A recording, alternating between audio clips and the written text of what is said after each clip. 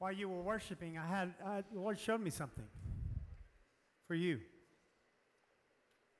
There's something in your heart that was in the heart of Mary that wanted to always sit at his feet. There's something in you that always wants to go to the throne the fastest. You're on a dead run to the throne when you worship. And people have criticized you in the past for this. And I'm telling you, it's the same thing that Jesus said to Mary. I will not take this away from her. What she has chosen is right. And I want to tell you, young woman, there's something in you that many will follow as you go to the throne. Don't hesitate. Don't think about it a second time. Run to the throne because he loves when you come. And I love going with you. So thank you for taking us.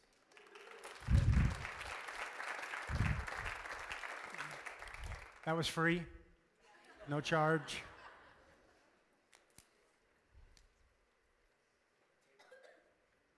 No. That replaced Dr. Pepper and sweet tea.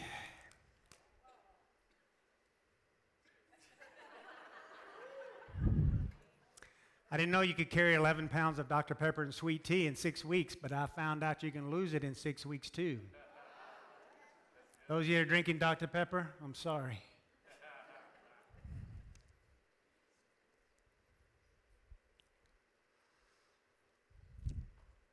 I heard something tonight. I don't know who it's specifically for, but you're going to be really encouraged. What I heard the Holy Spirit say he wanted to do was, there's somebody in the room, maybe more than one, because I mean, this is not going to be a rocket science statement of what I'm about to make, but where it's going to take you to is really going to be a place of liberation.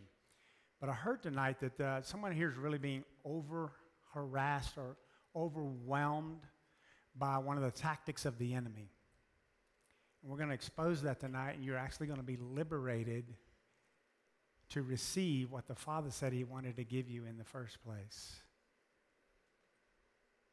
So if you have your Bibles, I want you to go to Numbers chapter 13. I'm going to show you tonight what is the oldest trick of the enemy on believers.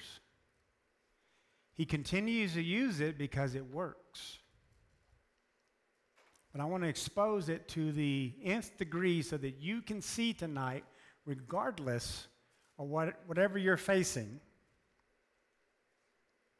how the enemy is attacking what you've heard from the Father. I'm going to show you in an Old Testament, I'm going to tell you in personal experience, and then I'm going to show you in New Testament. Anybody here being harassed by the enemy besides me? Well, that's good company, because if you're a Christian, he's coming.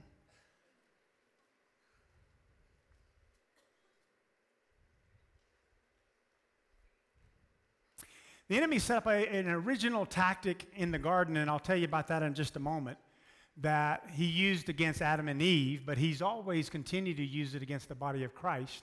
And I'm going to show you in this particular set of scriptures, Numbers chapter 13, verse 27, and then we'll pick up into 14 as well. What the setup here is God has taken his children out of Egypt, through the Red Sea, into the wilderness, and now he's brought them right up to the doorstep of what he promised. Remember, he said to Moses, I want you to go back. We're going to liberate the people from slavery. And from slavery, I'll lead them out. Not only am I going to lead them out, I'm going to bless the socks off of them. Then we're going to go over into this promised land, and it's a land filled with milk and honey. And I've got a place prepared for you as my people. That was the promise. You ever notice when you get a promise from the Lord, that's the first thing you need to get. Now, I have found a few Christians that say, I'm under attack. And I say, well, what's being attacked? I don't know. I'm just under attack. Well, do you have a promise? I don't know what you're talking about. You've already been had if you don't have a promise. See, this is what he's really after. He wants the relationship you have with the Father. He's trying to steal that. But in the relationship with the Father is always going to start illuminating promises. And when you get a promise that you're holding on, the enemy is always going to try to attack that. Why? One, he would like to kill your relationship with the Father. Two, he would like you to never receive what Dad's got for you. Yes? Okay? So they're standing at the doorstep of a promise. What was the promise? You're going to go into a land, and he's already named all the land. He already told them what's there. It's filled with milk and honey. Everything's great. So Moses gets this brilliant idea. He sends the top guy out of every tribe. Y'all nominate him. Whoever he is, he's going to win the award. He gets a free, all-expense-paid trip into the promised land. You're supposed to smile when I, crack things like that. Okay, lighten up tonight, all right? They go in, they find out is exactly what God said it was. Shocking, I know. They come back, they bring evidence of exactly what God said it would be. And they come back, and this is their report. They're talking to Moses and all of the children of Israel, and then they said this, verse 27. Then they told him and the congregation, we went into the land where you sent us. It truly flows with milk and honey, and this is its fruit. Nevertheless, the people who dwell in this land, they're strong. The cities are fortified and very large. Moreover, we saw the descendants of Anak and the Amalekites that dwell in the land of the south, the Hittites, the Jebusites, the Amorites. You ever notice all these are with ites? Are we the Rockites? Just kidding. I always thought that was funny. They dwell in the mountains, and then the Canaanites dwell by the sea and along the banks of the Jordan. Then Caleb stopped the report and said, let me tell you something. Then he quieted the people.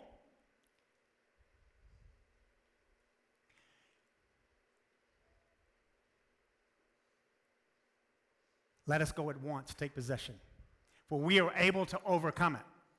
But the other men who had gone with him said this, we are not able to go against these people, for they are stronger than we are.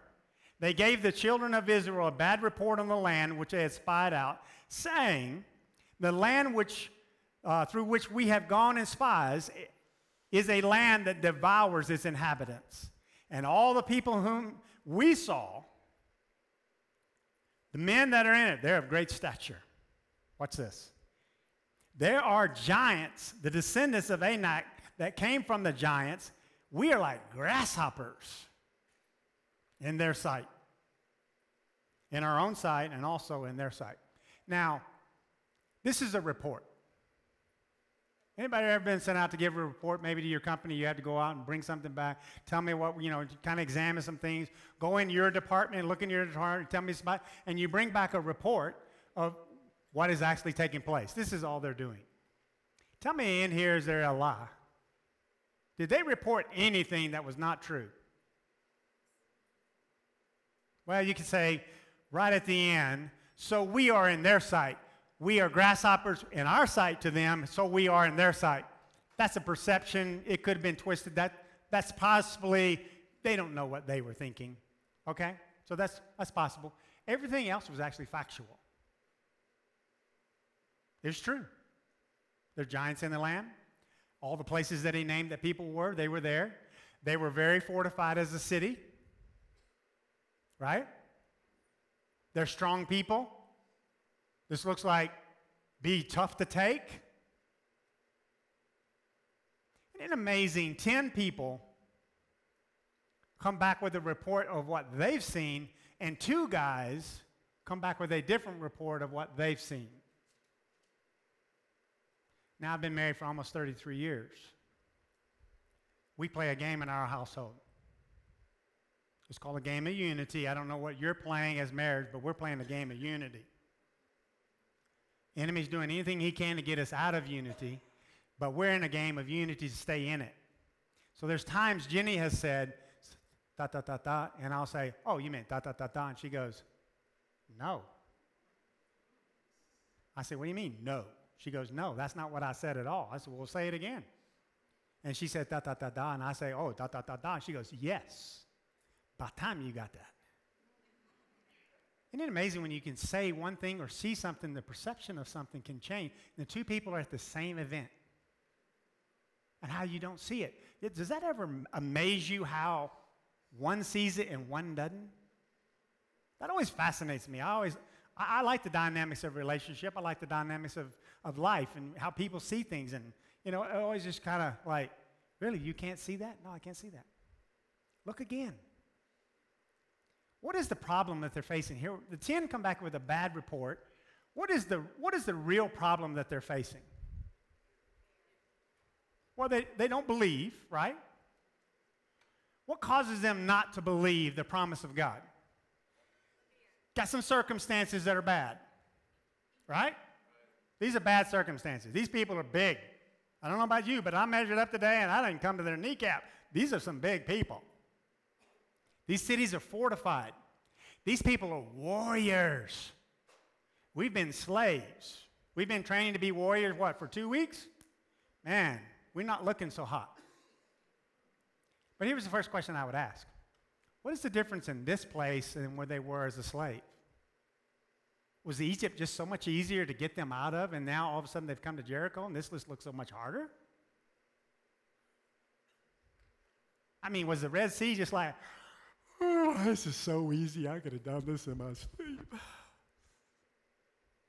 Why is this harder than going through the Red Sea? I mean, the last time I tried to get water out of a rock, it wasn't the easiest trick in the book. Oh, the manna from heaven. Now that's not difficult, right? Or how about 1 million quail flying down in the valley so you can have some meat? Simple? Anybody been quail hunting? I've been quail hunting. They don't fly in flocks of 1 million. That would be way too easy. You shoot once, you got your limit, you go home. So why is this different now than it was back then? For the last few weeks, they have been on quite a journey and been liberated, but all of a sudden they've hit a brick wall. What did the 10 see that the 2 didn't see, and what did the 2 see that the 10 didn't see? Everything they said was right. They put their butt in the wrong place. Have you ever put your butt in the wrong place? Because you can do it. It's easy to put your butt in the wrong place, and when you do, it always gets your butt in trouble. You see what Caleb and Joshua saw? Here's another amazing statement. Guess what? Can you remember the name of any of the 10? They didn't make the Hall of Fame, did they? You can only remember the name of the 2 that stood up for what God said, right? Nobody remembers the name of the 10. I don't know one name of the 10. I don't even know what tribes they came from. Well, watch this.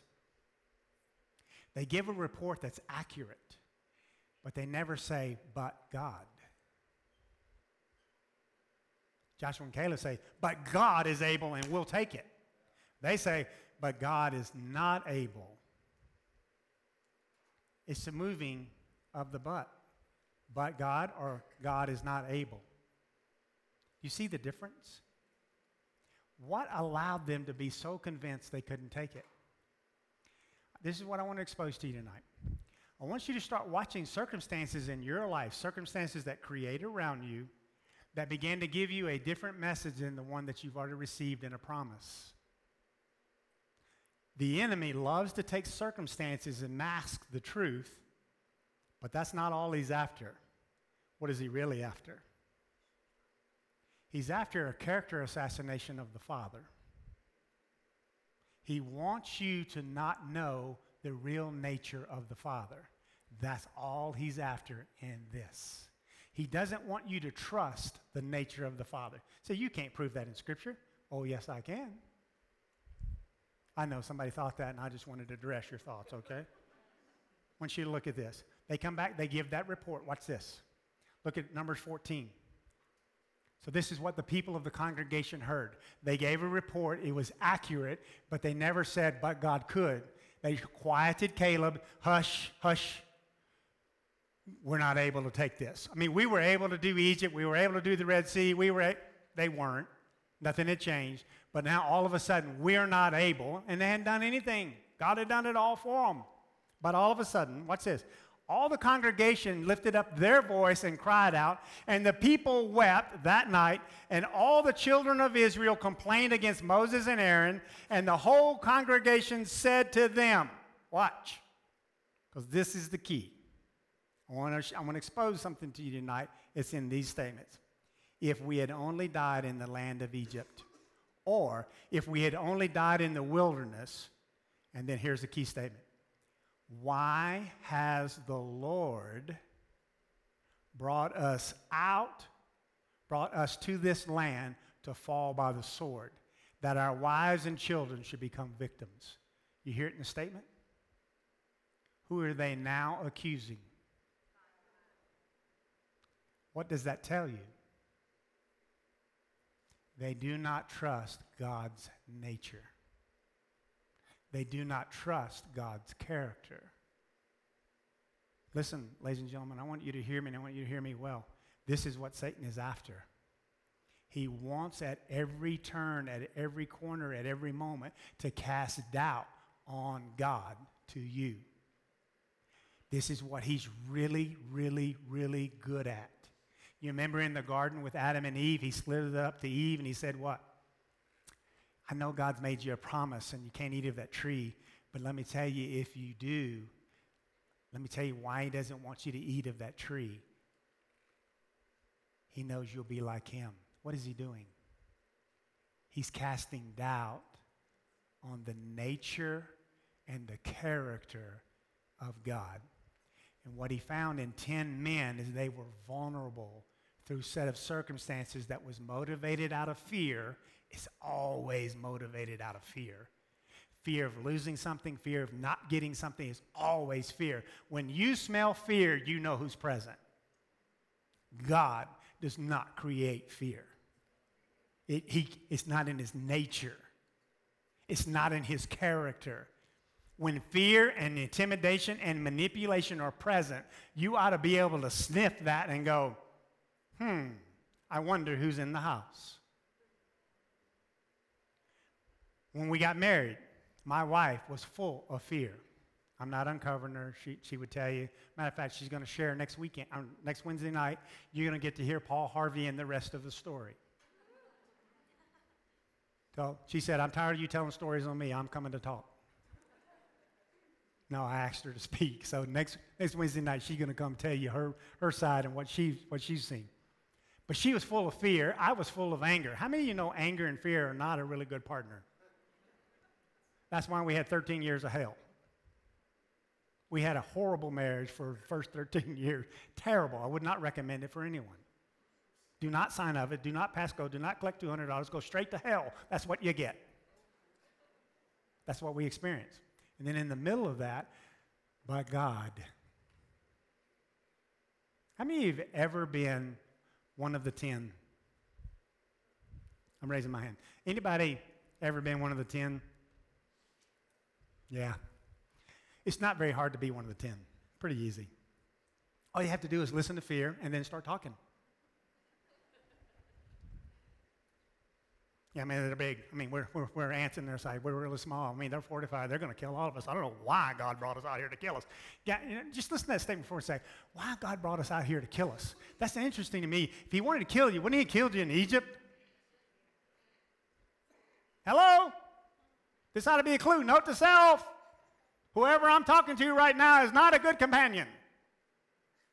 Whoever I'm listening to right now is not a good partner. Because they are twisting and lying. If God wanted to kill, if that was his nature, if that was what is in his character, folks, he would never have taken them through the Red Sea. He'd have drowned every one of them in it. That was not what he was after. He was trying to liberate them, not hurt them. It's so easy to be one of the 10. I've been one of the 10 many times, a number of times.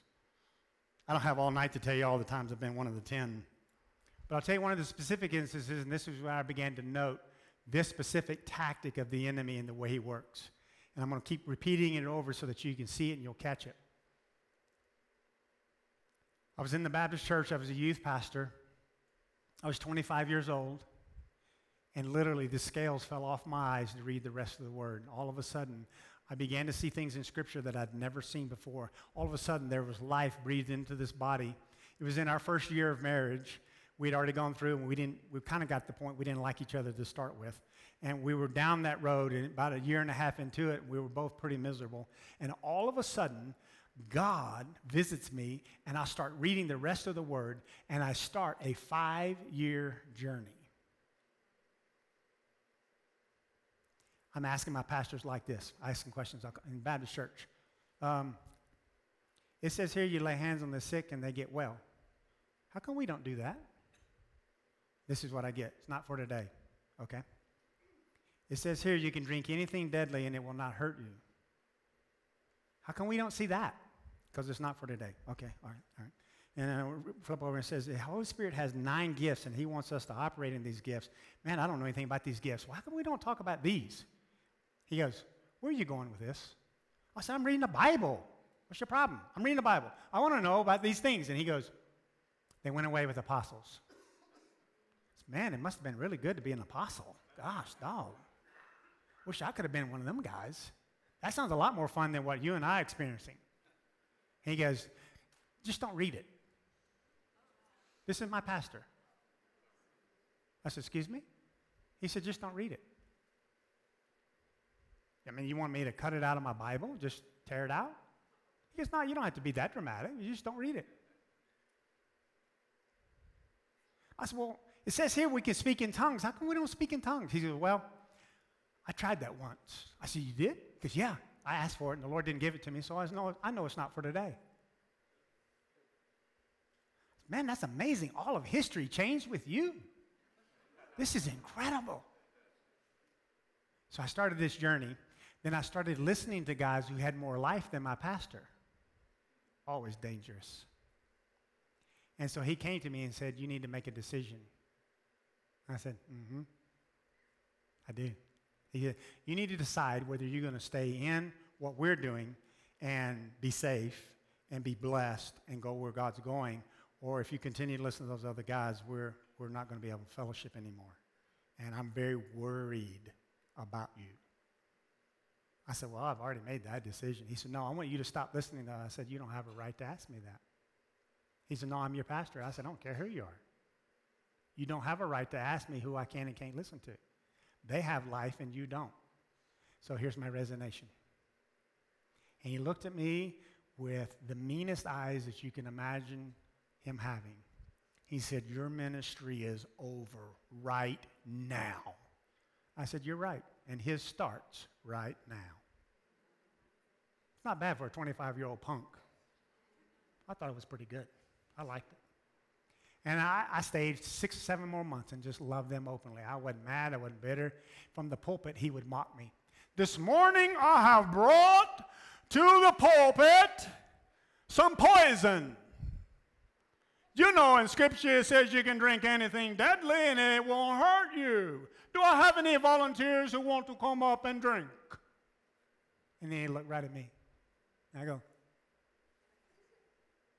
inside I'm going to kill him. I'm going to bury him backside, God. I'm going to tell him that you just died. And he's mocking me. I'm asking legitimate questions about Scripture, and now he's mocking me from the pulpit. And he won't give me any pulpit time to mock him back. 5 years, my journey began. I got to the place that the Holy Spirit could just whisper, and I would stop. Yes, sir? Absolutely. I am so sorry. I will go right back and do that right now. It didn't take a loud voice. It was just a whisper. Jeff, yes, sir. For 5 years, I walked like this. We saw some of the most miraculous things you've ever seen. When I resigned, I lost my income. Normally, when you don't work, you don't get paid. I didn't. That's shocking. They just stopped paying me. Well, we committed to this house. And I watched God for 4 years pay a payment on a house that he didn't tell us to buy. What he was trying to do, he was demonstrating his nature and his character. We didn't have any food. And all of a sudden, we hear the doorbell, and we go out to and we look, and nobody's there. And there's a sight of beef. Someone had killed the fatted calf and brought us the half of the calf. I'm like, It's a good day. Honey, we're grilling. I remember when I couldn't pay my taxes. I was mowing lawns. I was doing everything I could. And I only had one promise from God. And he told me, Jeffrey, I'll take care of your taxes. I owed the IRS $2,000. And I had $800. I'm 25 years old, and I'm marching down to April 15th, and I have no idea when April 15th comes and goes. I think on April 15th, they're going to walk and ring my doorbell and take me straight to jail. I didn't have the money. And the Lord told me, January, February, March, don't worry, I got this. I got this. And for some reason, I just said, okay. So I'm mowing lawns, and I've got a real estate friend that she's in charge of all these houses she's selling, and some are vacant. When they're vacant, I get to mow the lawn. And so she called me and said, hey, in this town, kind of outside of where we live, there's this massive house, and it has this unbelievable big yard, and I want you to mow the lawn. I said, great. So I went out, surveyed, and I came back, and I gave her my price. She goes, you're way too low. Give me something better than that. I mean, she was just really a good friend. I said, charge me. I said, okay. I upped it $5, and she said, get out of here. Go mow the lawn. So I went over to my friend's house across the street, and I said, hey, I got a huge job. I need your truck. He goes, I'll be at work. You take it. So I called another friend who had a riding lawnmower. See, I had one of them little push mowers, and riding lawnmower, big, big wides. She said, come get the lawnmower, and you can, load it up, and you go mow the lawn and bring it back. I said, I'm on it. So I borrow the truck. I go into another neighborhood. I go into her neighborhood. I load up the lawnmower. I go to the other city. I mow the lawn, and I come back. I'm unloading the lawnmower, cleaning it up, putting it in the shed, and I get the tailgate put up, and I climb into the truck, and I pull out of the ditch that I'd pulled in to unload the lawnmower. And one of my ex-youth from the Baptist church pulls up. He has tears streaming down his face. I said, Sean, what's the matter? He pulls out an envelope and said, the Lord told me to give you this. Hands it to me and zipped off. Now, I'm not in my neighborhood. I'm in a foreign neighborhood. I thought, that's strange. So I open the envelope, and I count out 12 $100 bills. This is a 19-year-old kid that just gave me $1,200. My wife's in the front seat. She's pregnant, really pregnant. When my wife got pregnant, she got really pregnant. She'd ask me every now and then, can you see my feet? And I said, yep. She said, what do they look like? I said, nope, not touching that one. And she starts crying. I'm like, no.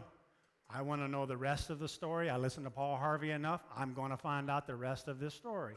I know where this kid works. I drove right to his work. I got out of the truck, and my pregnant wife waddles in with me. And I go right back to his office, and I said, you're going to tell me the rest of the story, Hot Rod, because I'm not leaving until you do. This is a lot of money for a 19-year-old. What do you think you're doing? And tears are streaming down his face. He said, I know beyond a shadow of a doubt, God told me to give you that. I said, okay. I received that. How you find me? He goes, that's a trick. I said, no. I went in my neighborhood. How'd you find me? He goes, well, I went to your house, rang the doorbell, and you weren't there. I was on the way back. I was going to pull back into work and say, I miss God. And I heard this voice in my head say, if you'll follow that car, I'll take you to him.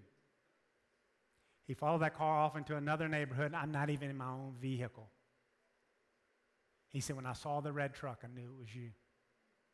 When I pulled up, I was overwhelmed that my father wanted to be involved in my life. The $1,200 means nothing to me. That means everything.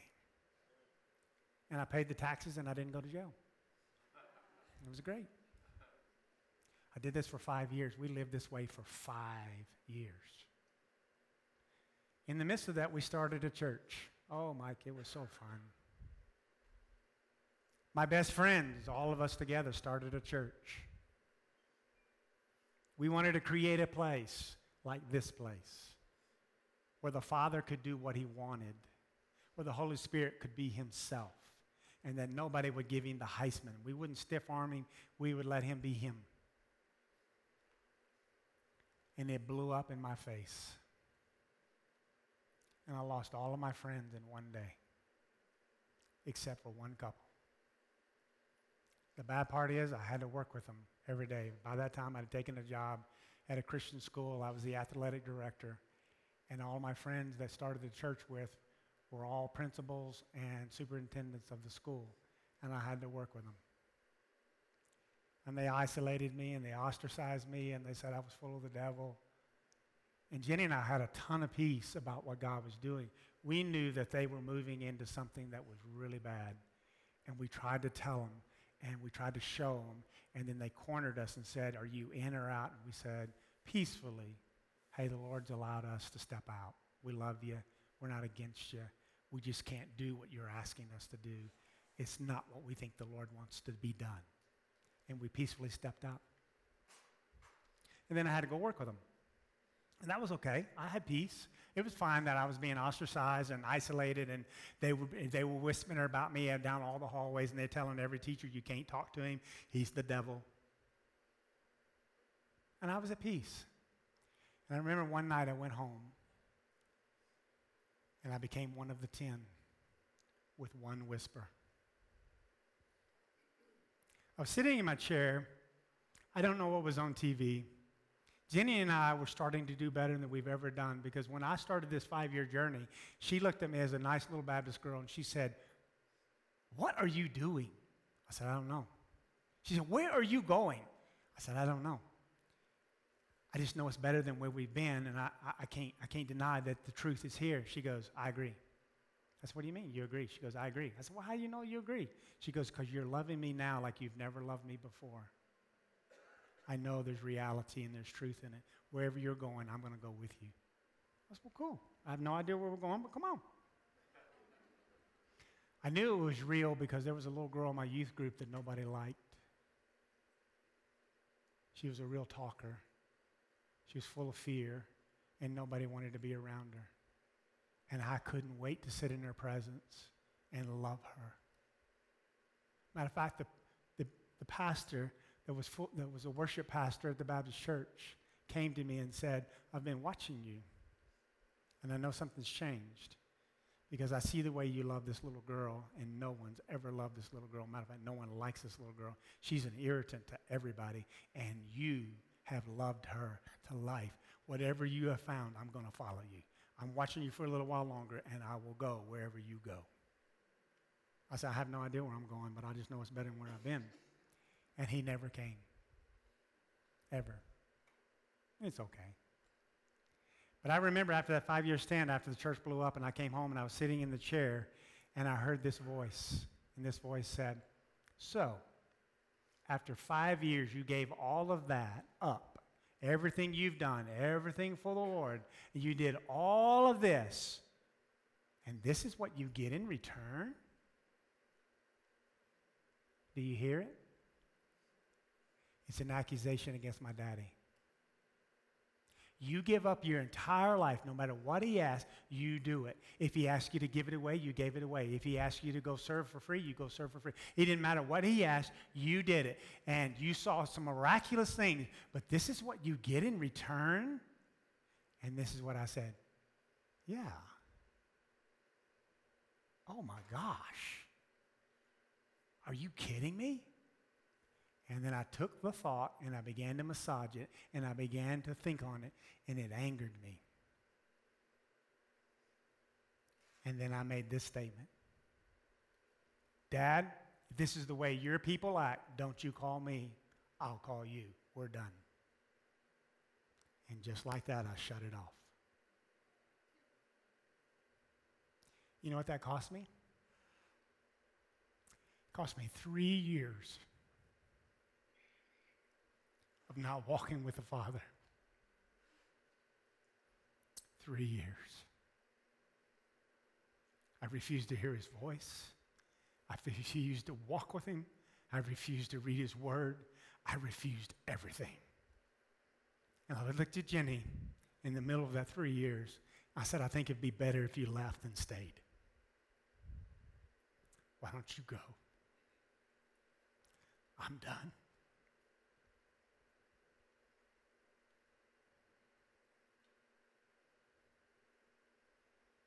She was back packing her bags. And the Lord said to her, honey, where are you going? She said, well, he doesn't love me anymore. I'm going to take the kids and I'm going to go to my mom's. He said, Kenny, Jeff's not your problem. Oh, no, Dad, he is my problem. He's a jerk. And he's a good one. I said, no, Jenny, he's not your problem. She said, oh, no, I really think he is. He said, no, he's not. You know why he's not?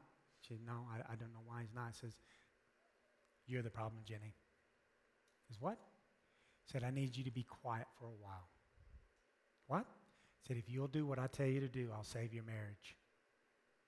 It's like, it's me. She says, yep, I need you to.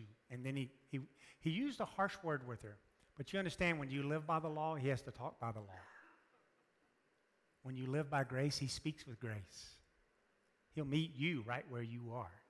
So he told her, if you'll shut up, I'll save your marriage. She's like, well, that's kind of offensive. He says, well, you want your marriage, or you want to have what you have? You want to go live with your mother by yourself? She said, nope. So she said, okay. And then she played deal or no deal. Deal. She took it. She only told me positive things for the next 2.5 years. Changed the atmosphere in my entire household and set the table so that I could hear the daddy's voice again. And I can tell you the day I heard his voice and I wept like a baby. I missed his voice so much. But it was easy being the 10 that I began to spew things out of my mouth. I began to challenge her no matter what God said. But in the midst of that, I got to see something I'd never seen. I was mad at God, but he wasn't mad at me. He took my resume out of a trash can and gave me a job. He doubled my income and then doubled my income again. Then I won a trip to Hawaii. Then I won another trip to Hawaii. While I'm mad, my first commission in my new job was $238. You know what my second commission was? $7,777.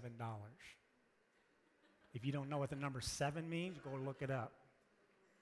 He started trying to convince me of his nature and his character because he knew I had a deficiency on understanding who he was. This is where the 10 found themselves. They were deficient in understanding the nature of God. And when you're deficient in understanding the nature, then it gives the enemy the right to accuse his character, and you'll believe it. When you understand his nature and you understand his character, there's nothing the enemy can say to you about Father. For example, I know my wife pretty well after 33 years. If you come to me and make an accusation against my wife that I know is not true, what do you think I'm going to say? I didn't know that. I'm going to say, you're just full of baloney. I got a few other words that might go with that, but you're full of something. I know her. You don't know her. I've lived with her for 33 years. You don't know what you're talking about. And it'd be easy to defend her at that point. See, when I was sitting in that chair and the enemy whispered, I had no defense because I didn't understand nor trust his nature because I didn't know him well enough. But when you get a glimpse of his nature and you get a glimpse of his character, you'll never be in doubt again. Why didn't Eve wait till the cool of the day to ask God, hey, you know what the snake told me today about you? Would have saved all of us a lot of heartache. I wish she would have done it. Have you ever been one of the two? It's a lot more fun to be one of the two. You see, they actually got to go in the promised land. I know, they were 80. Hey, I'm 55, it's all right. They had to wait a little while, so they got to go. Did the 10 get to go? They didn't get to go. They missed their destiny on one accusation against the Father, and they received it at the wrong time. Have you ever missed anything because you heard the accusation? I've missed a lot, but I hadn't quit. You know, so I'm still standing here talking about it. It means I got up. Okay, don't let that trip you up again. That was stupid. Have you ever watched anybody be part of the two? I got to live with Jenny. You see, when I fell, she rose. What God did in her in the 3 years that I was down, you don't have time to hear all the stories, but I'm going to tell you something. It was some of the most miraculous work I've ever seen in my life. And I got front row seat being mad watching it. It was really cool. I'll never forget, she told me, hey, God's going to give you a job. That's when they pulled my resume out of the trash can.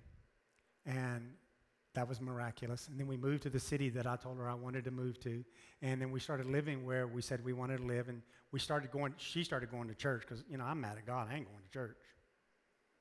God could be there. I don't want to talk to him.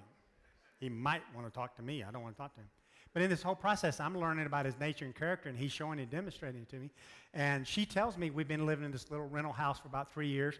And she comes to me one day, and she says, hey, Dad told me he's going to give us a house. I said, okay. We've gone through this before. We lived in a mobile home. We'd had a foreclosure. We lived in a mobile home a few years before this, and I watched God miraculously give us a house. I mean, I've told you that story in the past. Well, this is the second time. She comes to me and she says, hey, Dad said he's going to give us a house. I said, great. And I said, well, you kind of need a couple of things, cash, credit, and we don't have cash, we don't have credit, and we don't have, the down payment and all that. And she says, it doesn't matter. He's just going to give it to us like he did before. And I said, well, okay. I think you're foolish, but it's worked before. So I drive out that morning. At this time, I'm a drug dealer. So I've got a bunch of drugs in the back. For those of you who don't know, it's pharmaceuticals. It's legal. And I'm going to go trade some drugs with some other guy that has drugs. He has drugs that I need. I have drugs he needs. And we're going to do some drug swapping. So she just told me this. The Lord is going to give us a house. He's already told me it's going to happen. And I take out my little Camry, and I'm going across Dallas-Fort Worth over the Fort Worth side to get drugs. And I passed this sign on a road that said, house for sale. No credit check, no down payment, and low monthly payments. And I drive right past the sign. I am not going into that neighborhood.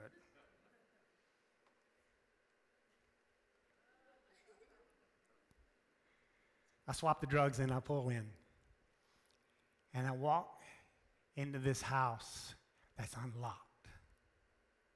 It's at the end of a cul-de-sac where her kids can play. It's exactly what we want. I got in my car and I rushed home. And she's like, what are you doing here? And I said, she saw the look on my face. She goes, what? I said, I saw it. She goes, you did? I said, yeah. She goes, I know the Lord said it. Take me right now. Man, we loaded up all the kids. We drove right to the house. She walked into the house and burst out in song. I don't know if you know my wife can sing, but my wife can sing like an angel. She's got the gift. I mean, when you're a Baptist pastor, you got to marry somebody that can sing, okay? Just the way it works. She burst out in song, and she's in this house, and she's walking around, and she goes, yes, Lord, I receive it, and this is our house. And then, man, she starts marching around like Jericho. I said, don't knock the walls down, baby. We won't keep this thing together. And then she's going to town on it, and she's liking it. And she said, this is it. Call the number, and we're moving in. I said, okay. So I called the number, and we'd had a foreclosure. That house that God didn't tell us to buy, but we had to have because we had to keep up with the Joneses. I mean, when you're in the Baptist church, if you don't know anything, you got to look good. So we bought way too much house, and we're stupid, and, we just made every mistake, but God wasn't mad. It was all right. And so we're walking in this house, and then I call the number, and I tell them all the information, and they said, we'll get back to you, Mr. Drott. And within a couple of days, they called and said, Mr. Drott, we hate to inform you, but you don't qualify. I said, whoa. You said there was no qualification. There was no down payment. There was this little pick up the payments and move in. I'm ready to pick up the payments and move in. You lied to me. Mr. Drott, we can't help you. Click. Hold the phone. I got somebody for false advertising. So I have to break the news to my wife. I'm living with Joshua and Caleb right now. I don't want to bring a bad report, but guess what? They said, well, no. She goes, it doesn't matter. I said, what do you mean it doesn't matter? It does matter a lot. They're the one that have the key. They're not going to give us the key. They have the key. We don't get the key. We don't get to move. And she said, doesn't matter what you say. I already know what he said. I'm holding it. But God. I said, okay. So for 2 or 3 months, we kept driving. That house is vacant. She goes, nobody's moving to my house. I mean, that's my house. I don't care if they try to move in that house. They're going to get rejected and they're going to move out because I'm moving in that house. That's my house. I know what Daddy said. And one night, we're on a date night. We drive by, and somebody moved into our house. And we were sitting outside in the cul-de-sac in the car. And I went, OMG. And she goes dead quiet. This is unusual for a woman that likes to talk. And you can feel the atmosphere in the car change. It's like, not a good time to say anything right now. Like, I told you so. That would not, I'd probably see out of this eye about the third day when the swelling went down. It just wouldn't be a good moment to bring this up. So we drive home, total silence. We immediately get out of the car. She goes in the house and goes straight to bed. Children, don't speak to Mama. Come here. You speak to Mama right now, you will die. Okay? Just trust me on this one. And all my little girls looking at me like, yes, Daddy, what's the matter? I said, shh, we can't talk about it. My wife in those days woke up about 3 to 4 o'clock in the morning every morning because she wanted time with the Lord. And she'd go into the house that we were living in. They enclosed the garage. And in the garage, they really insulated it well. You couldn't hear the piano playing. She would go in every morning and worship and spend 2 or 3 hours with Daddy before any child got up. She heard his voice all the time. This particular morning, she got up about 3:30. She went in. She sat in the room, but not at the piano.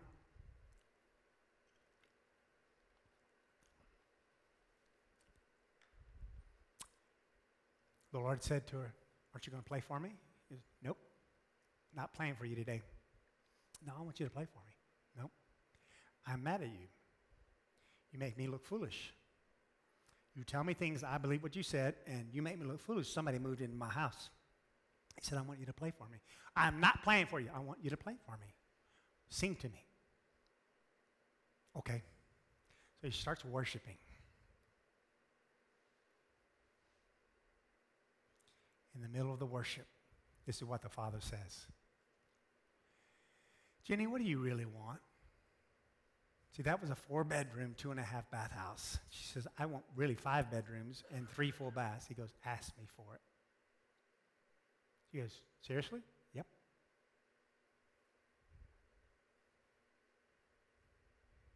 It wasn't that house, it was the house right behind it. We moved in 90 days. I got full loan. One I couldn't qualify for. Now I'm qualified. And I buy a bigger house with 5 bedrooms, 3 full baths. Every child has their own bedroom. And God said, ask me for it, and I'll give it to you. That's when you get to live with Joshua and Caleb, and you get the benefit of it when you're mad at God. And it's really fun to live with Joshua and Caleb because you get to go in the promised land even though you're hacked off.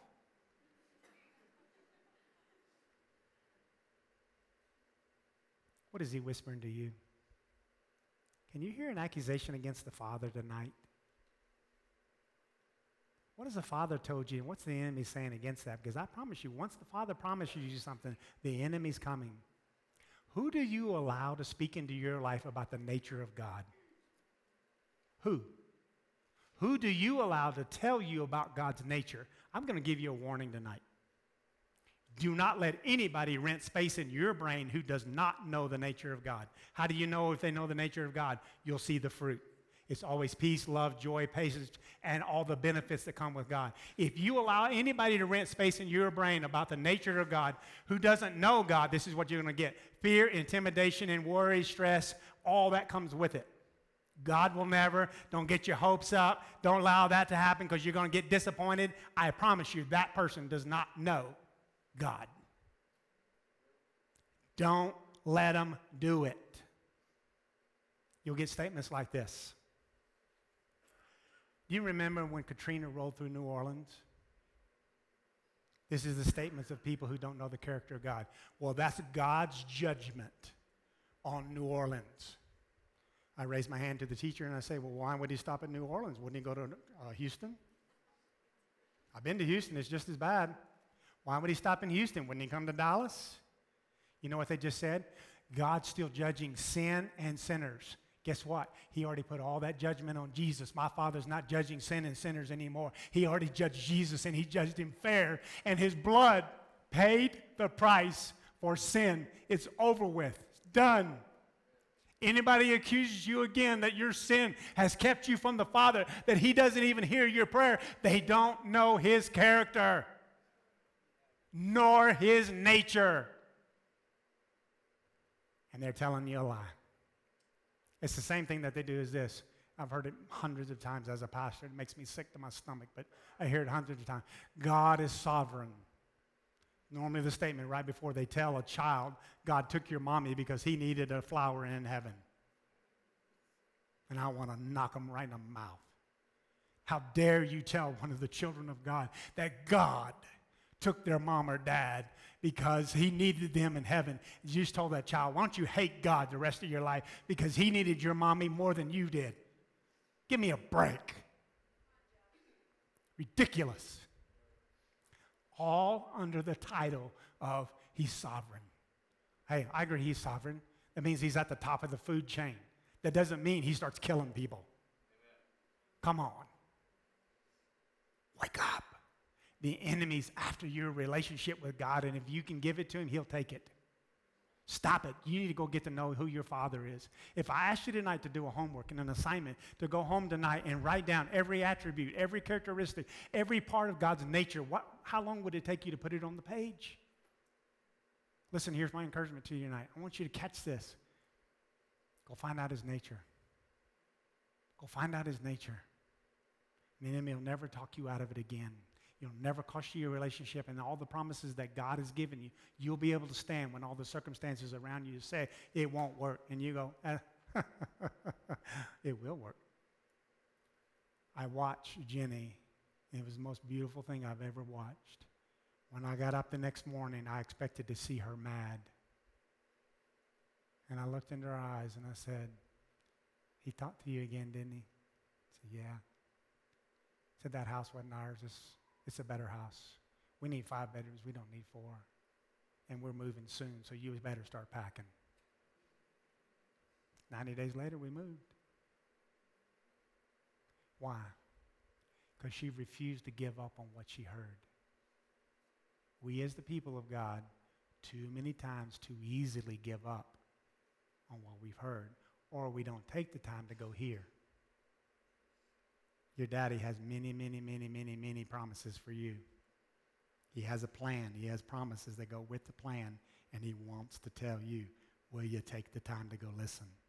Once you do, I'm warning you, the enemy will come to steal it because he doesn't want you to have what God wants for you. If you understand his nature, you won't be talked out of it ever again. Go find the nature of God. So, okay, where do I find that? Who do I trust? I listened to a guy who talks about it. He's got a lot of fruit to go with it, and I've told you about him before. His name's Andrew Womack. Go to awmi.net and go down to audio teachings, and he's got 5 sermons on the nature of God itself. Go listen to that to be a start. I'm going to say it again, awmi.net. Go down to on the first page, scroll down to the bottom, and it'll say audio teachings. On those audio teachings, click and scroll down to the T's, because it's in the T's, the true nature of God. If you want to know what God is really like, just go listen. He's got over 5 hours of teaching on that one topic. It's worth every minute that you give it. And what it will do is it will strengthen you, so when the devil whispers to you, you'll go, you absolutely don't know God, do you? He would have killed me in Egypt if he was a killer.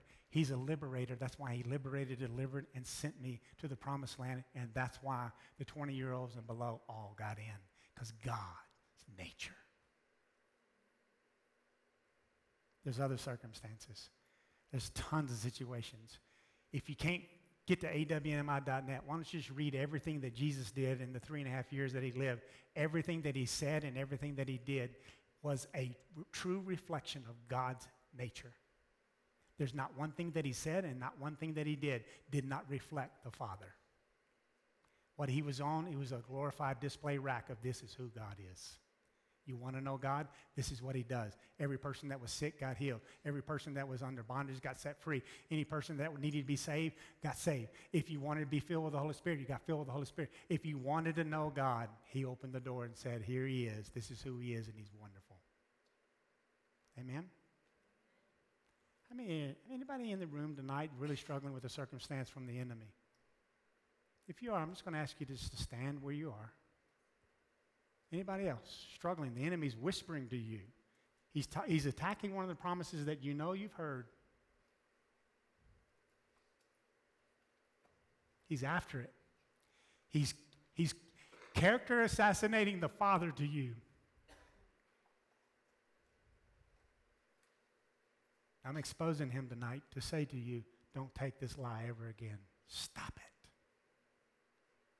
Holy Spirit, every person that's standing saying to you, I want to go with God. I want to learn. I want to know. I want to walk with the Father of fathers. You've brought Jesus a way for us to know him. So I ask tonight, every part of the lie that they're being whispered to stops tonight. In Jesus' name. Holy Spirit, I ask you to begin to reinforce what they originally heard, the original promise that they could stand with. I ask you to reinforce it.